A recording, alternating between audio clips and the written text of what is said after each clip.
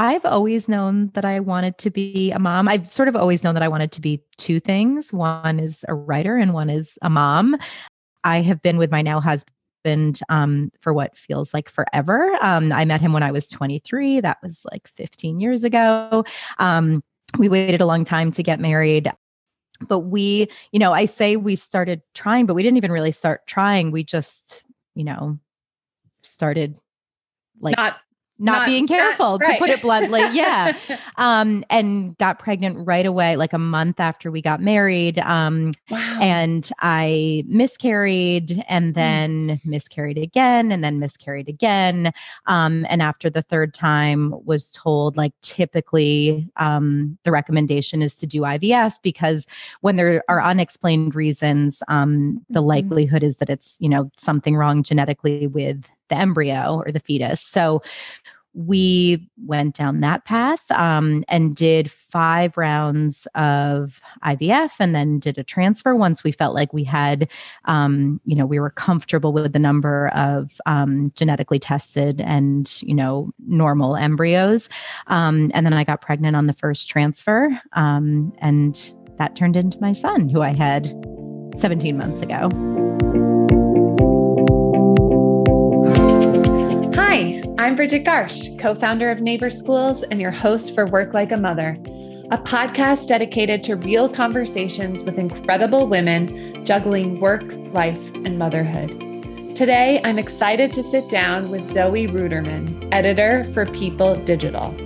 Ever since about 7th grade, I had this strong fear of getting pregnant when I wasn't ready to be a mom yet. You see, growing up, I went to a Catholic elementary school, and our sex ed class really had 2 parts. Part 1 was an hour-long video where anytime the word condom was mentioned or implied, the teacher would hit fast forward. Part 2 was a lecture about the importance of abstinence and waiting until marriage. Needless to say, questions were not encouraged, and I definitely walked away thinking the chances of getting pregnant anytime you had sex were sky high. So when I finally decided to try and get pregnant in my mid-30s, it made the disappointment that much harder because I'd spent 2 decades thinking getting pregnant would be easy for me, and it wasn't. I had never really stopped to think about why I thought it would be so easy to get pregnant until I talked to Zoe. She and I had just listened to what society had told us for so long. This was just one of the many things I realized during my chat with Zoe about fertility and each mama's unique journey to parenthood. Zoe Ruderman, editor of People Digital, was excited to quickly get pregnant after she and her husband decided to start a family. However, that elation was short-lived when Zoe had her first miscarriage. Zoe and her husband endured repeated miscarriages and were eventually advised to try IVF to conceive. Though Zoe never lost faith that she would one day get pregnant and have a family, she kept her IVF journey private to protect herself from needing to spend the emotional energy to explain her journey to others. Inspired by her own path to parenthood, Zoe launched the podcast, Me Becoming Mom. The mission of the podcast is to destigmatize the many paths to parenthood. She wants people to hear the stories of celebrities to normalize the many ways that people can start families. Welcome. I'm so excited to be talking with you today. Yeah, I'm really happy to be here. I'm a fan of the podcast. I listened to the Emily Oster episode pretty recently. I'm a big fan of hers and everything she talks about. I know. I love her newsletters, especially during COVID too. Yep. She's just, the minute new information comes out, it's like she's anticipating all the parents are going to have questions about this and is getting you information like that. She was one of the few pregnancy preparation books that I actually read back to front. And my husband also read it. And I found it I just do really well with straightforward information. I can process that well, even if it's a little bit scary. So yeah, I'm just a fan of how she presents information and data. Right. And instead of having giving you recommendations. Yeah. Just empowering you to make the decision for yourself. I felt like I carried it around as a little reference guide, like, oh yes. Okay. What does she say about this? Yeah. And I mean, it sounds like you had a baby in the height of COVID, as did I. You were probably like right at the beginning of the lockdown when you had your baby. He was born April 2020, my youngest. So it was still a very uncertain time. The hospital was figuring out all sorts of protocols on a daily basis. Is my husband going to be able to come in or not? So your baby was born beginning of June. Okay. So that was like they had figured a few things out, and I'm in New York. And for a while, New York State said no partners, no one allowed in there. That only lasted for like 2 weeks. So I have one acquaintance who fell within that 2 weeks, and her husband dropped her off, came back and picked her up with the baby. But I'm very thankful and grateful that mandate was changed, so my husband was able to be there. But yeah, I mean, going back to Emily Oster, like even just reading her information about pregnancy and COVID, and then, when vaccines were available, all of that, it's just, she's incredibly helpful. So yeah, I appreciate straightforward. Well, I want to rewind a little bit. So we're at the moment where you're having your baby, but yeah, bringing you up to that point, what did that decision-making process look like around having a child? What are all the things that went through your mind and your journey to bring that baby into the world? And remind me, what is his name? His name is Rio. Rio. He's coming up on 17 months old. Yeah. So I've always known that I wanted to be a mom. I've sort of always known that I wanted to be two things. One is a writer and one is a mom. And, I'm very fortunate that in my role as head of digital for people, I get to, call myself a writer, although I don't do a whole lot of like putting pen to paper anymore, but I get to live in that world and work in that world. And I've known that I wanted to have a baby or maybe multiple babies. I have been with my now husband for what feels like forever. I met him when I was 23. That was like 15 years ago. We waited a long time to get married, sort of because I felt like the reason to get married is like then to start a family. And I felt like we're living together. We have shared finances. We do everything a married couple would do. I don't really feel like planning a wedding. So it was kind of like, all right, now we're ready for the next stage. And that prompted us to get married. Although I should say nothing wrong with not being married and having kids. I have plenty of friends who do that too. And he comes from a family he has 4 brothers. So it's 5 boys. I'm an only child. We knew we wanted to fall somewhere in the middle, 1 to 5 kids, probably on the lower end of that. I don't think I need to like raise a basketball team. Yeah, quite a range. I don't know how his mom did it. And they all fall within I think it's 8 years. So she was a busy working mom. I don't think I have it in me to do that. But we, I say we started trying, but we didn't even really start trying. We just, started not being careful, to put it bluntly. Yeah. And got pregnant right away, like a month after we got married. Wow. And I miscarried and then miscarried again and then miscarried again. And after the third time was told, typically, the recommendation is to do IVF because when there are unexplained reasons, the likelihood is that it's, something wrong genetically with the embryo or the fetus. So we went down that path and did 5 rounds of IVF and then did a transfer once we felt like we had, we were comfortable with the number of genetically tested and, normal embryos. And then I got pregnant on the first transfer and that turned into my son, who I had 17 months ago. Wow, what a journey. Can you share a little bit more around what you were thinking and feeling throughout that whole journey? Because it sounds like it really took quite a long time. It did. I never had thought about how long it might take. I'd never felt pressured. I'd never thought about my biological clock. That's probably a mistake for someone in their 30s. But I I was shocked at first. I know because I've had this conversation and I've done the research. And of course, I'm doing this podcast now. Miscarriages are incredibly common. Recurrent loss, well, less common, is something that happens. IVF is increasingly common, especially in areas like New York City where I live. But it was all very new to me and felt like, even though logically I knew I'm not the only person going through this, I felt like I am the only person in the world going through this.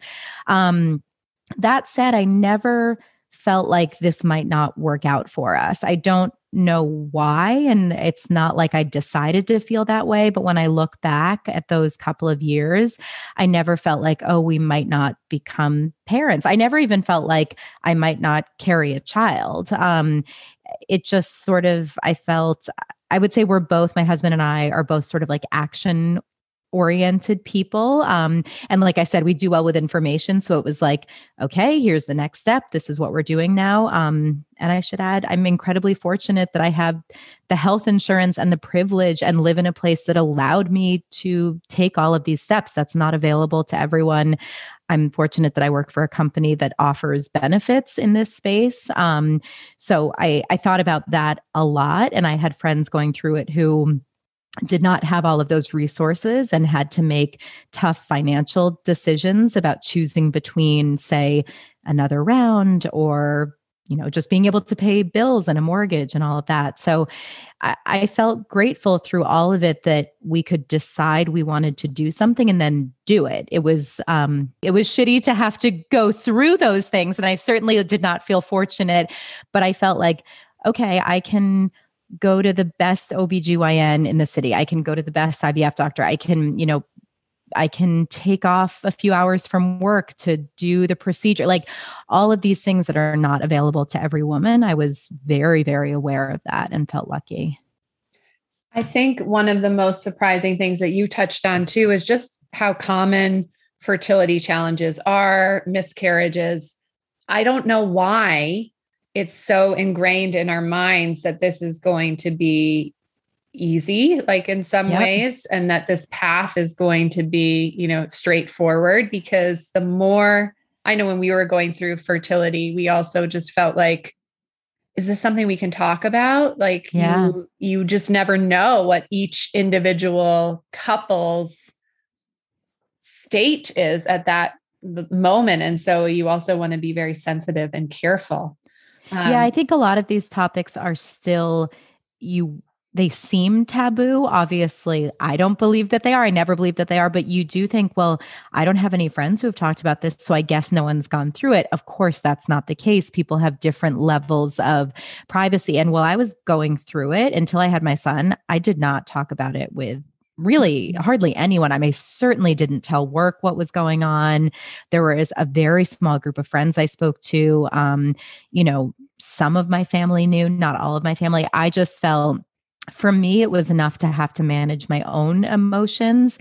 I did not want to have to manage someone else's. And I remember I think it was a work saying like, oh, I don't know why people wait so long to tell, because I waited, I think I was like 22 or 23 or maybe more further along with Rio when I told work, and someone was like, oh, I don't know why people wait. And I thought, like, I just wanted to know that I was as far along as possible. And, she didn't really understand the idea of like, oh, if I miscarried, it wasn't that like I was embarrassed or I wasn't ashamed, even though those are real feelings that women feel.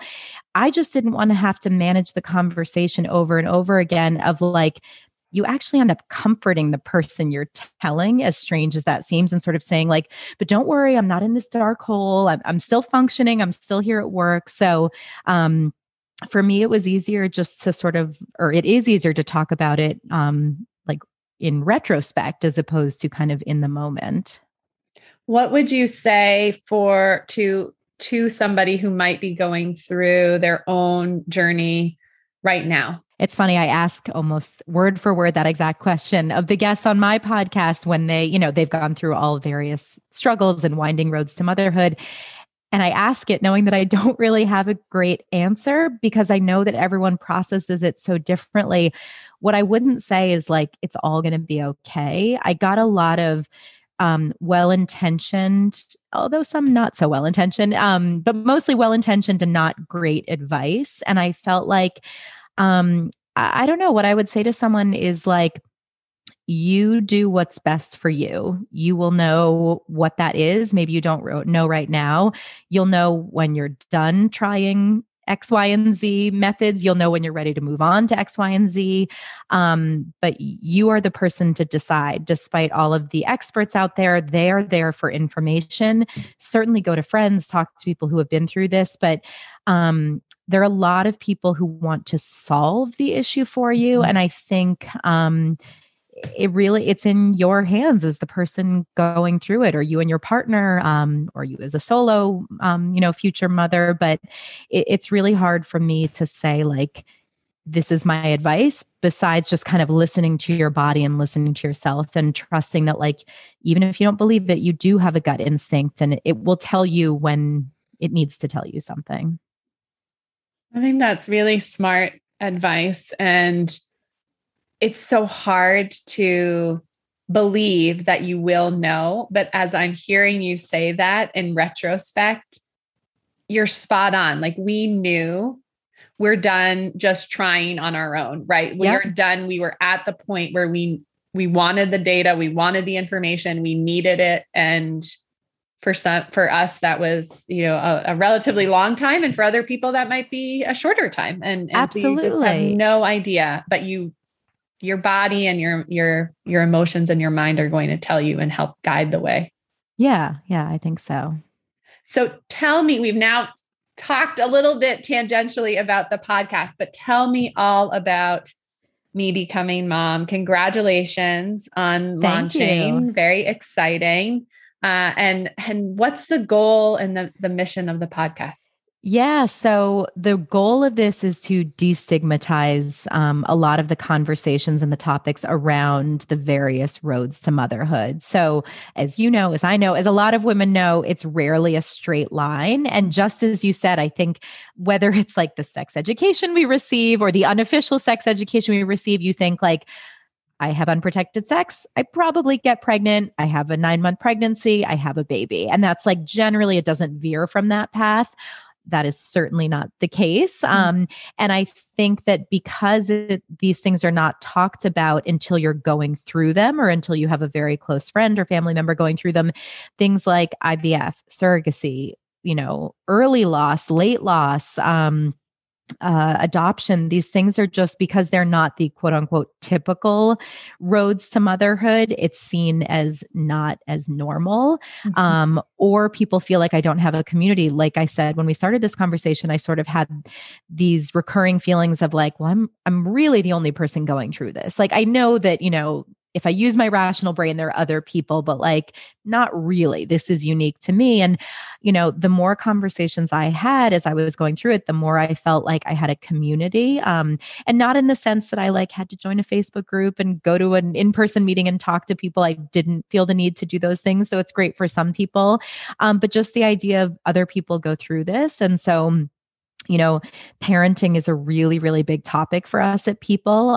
We have an entire vertical dedicated to it in the magazine, on the website. We know that moms, both real moms and celebrities, come to us to kind of find these communities. And so we started to have conversations about launching a podcast in this space, and very quickly narrowed in on this idea of not a parenting podcast about like how you do it or advice, but sort of a podcast that ends once you have that baby. Like, it's kind of that, everyone talks about like the 4th trimester. This is like the many trimesters before you even get to the 1st trimester. So, we knew we wanted to talk to incredible women, celebrities, who could sort of represent these various groups. And we really, we were very thoughtful and mindful about booking celebrities who represent these different groups. So the first episode was with Hoda Kotb, who talks about, she went through cancer treatments that left her unable to carry a baby. And she sort of convinced herself, like, I'm a great aunt. I have this great career. I do these other things. I don't need to be a mom. And then had this like realization on a street corner in New York City, walking with her friend, where she was like, no, I'm not okay with this. I want to be more. I want to be a mom. I spoke to Candy Burris, the Real Housewife of Atlanta. That was the episode last week, who talked about she became a mom when she was young with what I called like lower intervention ways, meaning like she had sex, she got pregnant, she wasn't trying. Then she became a stepmom, and then she became a mom through IVF, and then she became a mom through IVF via surrogacy. And she talked about how, especially in the Black community, surrogacy is still sort of it's taboo. The idea of like, how will you ever connect? How will you bond with your baby? And she talked about actually a family member who came to her saying like, aren't you worried? So I think it's important to remember that like, even though these conversations are happening in pockets, there's still a lot of stigma, and people still feel a little bit ashamed or kind of guilty that they had to go down these paths. So our big goal is to like crack open these conversations.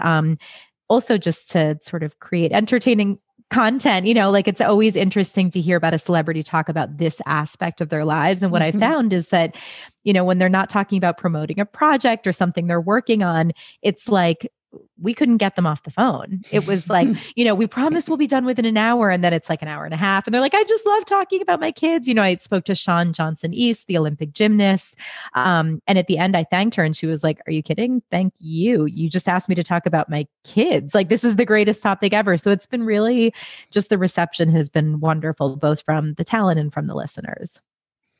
Wow. It's really exciting. And I can relate so much in terms of the stigma and the inspiration to share those stories. It's so similar to our inspiration for Work Like a Mother, and really highlighting the joys, the challenges that moms face juggling work, life, motherhood, all of it that comes along with it. When you think back to when you first went back to work, what did that process look like? How did your transition go? It was wild. I still have not gone back to an office since being on maternity leave. So I have gone back to work, but I was used to the kind of work where you go in every weekday, a set schedule. I did my commute.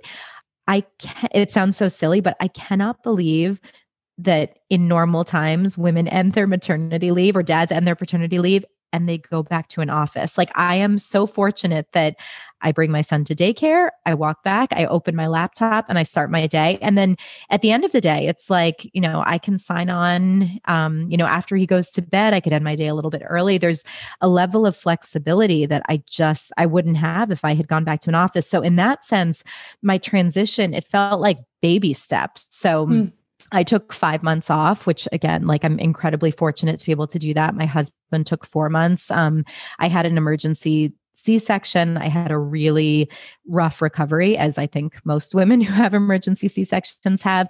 I just cannot imagine having to work after a week, 2 weeks, or having to do mat leave on my own, which is pretty typical for women who even get mat leave. But yeah, the idea of like going back to the office, quote unquote, is like me coming to my kitchen table and I can like see all my son's toys behind my laptop. And, if he's homesick from daycare, I'm like, I'll make it work. I'll schedule meetings when he's napping, or he will sit in on my meetings and be the entertainment. But yeah, I just, even as I think about like going back to an office now, 16, 17 months after I gave birth to him, I'm like just starting to wrap my head around that idea. But it's wild to me that women have been doing this for years. And I was lucky enough not to have to make that big transition. It's funny hearing you say that because I've lived both experiences. Right. Yeah. I went back with my first when he was 12 weeks. I was fortunate to be able to take the time. But it's also interesting what you said about, my maternity leave experiences were just so different because my husband had 2 weeks paternity leave and he was back in an office commuting every day. And I remember, my oldest is a November baby. I remember feeling so alone and isolated. And it was winter in Boston. We have one car. Like, I just felt like I didn't know where I could go or what I could do. fast It's forward. isolating. Oh, yeah, exactly. And then fast forward to this experience where even though he was working, to still be able to say, can you hold the baby? I have to go to the bathroom. exactly. Or, Yeah. I mean, I think of all these things that I grappled with the first time that I didn't have to face the second time, and just feeling that human presence, even if you're not talking to that other person the whole time, that you're not alone. There are other Yes, people absolutely. here. And it just makes me, think even more about the legislation that they are trying to push through for, paid family leave for everyone, and just thinking about, the women and the men who don't get to have this, and how difficult, bordering on traumatizing that would have been for me and for my husband. So yeah, incredibly important for everyone to have that. And now that you have been doing this for some time, so you're about a year into the juggle. Yep. How's it going? How do you make it work on a daily basis? What does it actually look like behind the scenes, so to speak? Yeah. It works because we have a great daycare. I feel so lucky that we found this place. It's nearby. My husband and I are both working from home. So most mornings, I feel like I will get a lot of hate if I admit this, but I'm going to admit it. My son sleeps till 8 a.m. So yeah, you can decide if you want to cut that out. Will I get a bunch of haters? Since I told you I was up for 3 hours. No, I'm just kidding. I know. That's amazing. I hesitated in saying it, but you asked for the behind the scenes details. So no. We also put him to bed later. So that's part of it too. So we get him up at 8 a.m. We get him fed. We get ourselves ready. I will say, I don't even brush my hair. I don't even think about my outfit. Sometimes I don't even brush my teeth. Sorry to admit that. We put him in a stroller. We both walk him to daycare. Sometimes we get a coffee. For me, having that moment of a commute is really nice. I found that when I was still working and pregnant and we were in lockdown, not having that transition from rolling out of bed to getting in front of a laptop was jarring. And what felt convenient and extra productive ended up actually feeling this is I need some sort of division. So having that walk to daycare, getting a coffee, sort of decompressing with my husband, that's really nice. We drop him off. We still cannot go inside the daycare. So, there's a handoff, but we've gotten used to that. And then we both come back. I have my first morning meeting every day at 9:30, followed by a meeting at 9:45, followed by usually a slew of meetings all the way until 5:30-ish. And then we go back and we pick him up and do the evening routine with him, and then get him in bed at 8 o'clock. So it's really nice being able to do things sort of on my own time throughout the day. I think I get more work done in this environment because, it's okay, I have 15 minutes between meetings. I need to do some meal prep, or I have to do his laundry. I have to clean up. Those are all things that of course I couldn't do if I were going into an office. And on the flip side, I don't feel resentful of opening up my laptop at 8:30 after he's gone to bed, being let me just do a few emails that I didn't get to today. So the flexibility has been really nice. And, if you have kids in daycare, that they bring home every germ. So he had his fair share of sick days. He's had hand, foot, and mouth twice, which I think is some kind of record for, a 1-year-old. Did you get it? Did you get it? Or I did not you get were spared? I was spared, thankfully. But yes, I heard the stories about wash your hands really carefully. You're probably going to get it. And then of course, because of COVID, anytime they have a tiny fever or a sniffle, it's 72 hours. You have to get a COVID test, all that. So we've had our fair share of days with him at home. But again, you make it work. You're kind of forced to. And I'm fortunate also that my manager and the company I work for has, it's mostly moms, or it's a lot of moms and mostly women who work at the company. So there's no choice but to be flexible. So it's been nice. It's been really nice. Yeah, it's been interesting to think about, what are the things we want to keep as the pandemic, goes away, and what are the things that we've enjoyed. And I couldn't agree with you more. We eat dinner at 5:30 or 5:45, and that would never happen previously. Right. Yeah. We would be commuting. We wouldn't even get home until, 6:30, 6:45. So right. Just more hours a day with your kids is such a new thing. Yeah. exactly. So if you think back to before you had kids, or your son, I should say, what advice would you give to your pre-mom self? Your time won't be your time ever again. Certainly when he's at daycare, but I'm at work during that time. So, sometimes I walk around our neighborhood in Brooklyn Heights and I see a couple or someone walking by themselves and they're like walking into a bookstore or walking to brunch. And I'm like, what would that be like not to plan to do that? And it's still, it's just a different kind of wonderful now. Like we bring my son or, my parents watch him and we go solo, but nothing is just like you wake up on a Saturday and it's like, what's today going to be? Like, I know what today is going to be because I know, to some extent, like when he's going to nap and when this has to happen. So, I don't know, enjoying that kind of freedom, but that's like the kind of advice that you can never take until you know the other side of it too. Yeah, I would tell myself like, don't buy a whole bunch of baby crap when you're pregnant because you're probably not going to need most of it. Wait and see what you need. Don't register for a ton of stuff. Yeah, I think those are the pieces of advice. Well, thank you so much for taking some time to share your journey with me today and to share more about the podcast. I'm really, really excited about it. Thank you so much. This was wonderful. Work Like a Mother is produced by Neighbor Schools. Neighbor Schools is a startup in Boston that I co-founded in 2018 to help parents find daycare. As a first-time parent, finding childcare can feel scary and intimidating. At Neighbor Schools, we help you find daycare you'll feel really good about so you can go back to work with the peace of mind that your little one is getting the socialization, support, and stimulation they need to learn and grow. We've helped thousands of moms and dads figure out the daycare search. Check us out at neighborschools.com. And when you get in touch, mention that you discovered us on the podcast. Thanks for joining me today. We'll see you next time.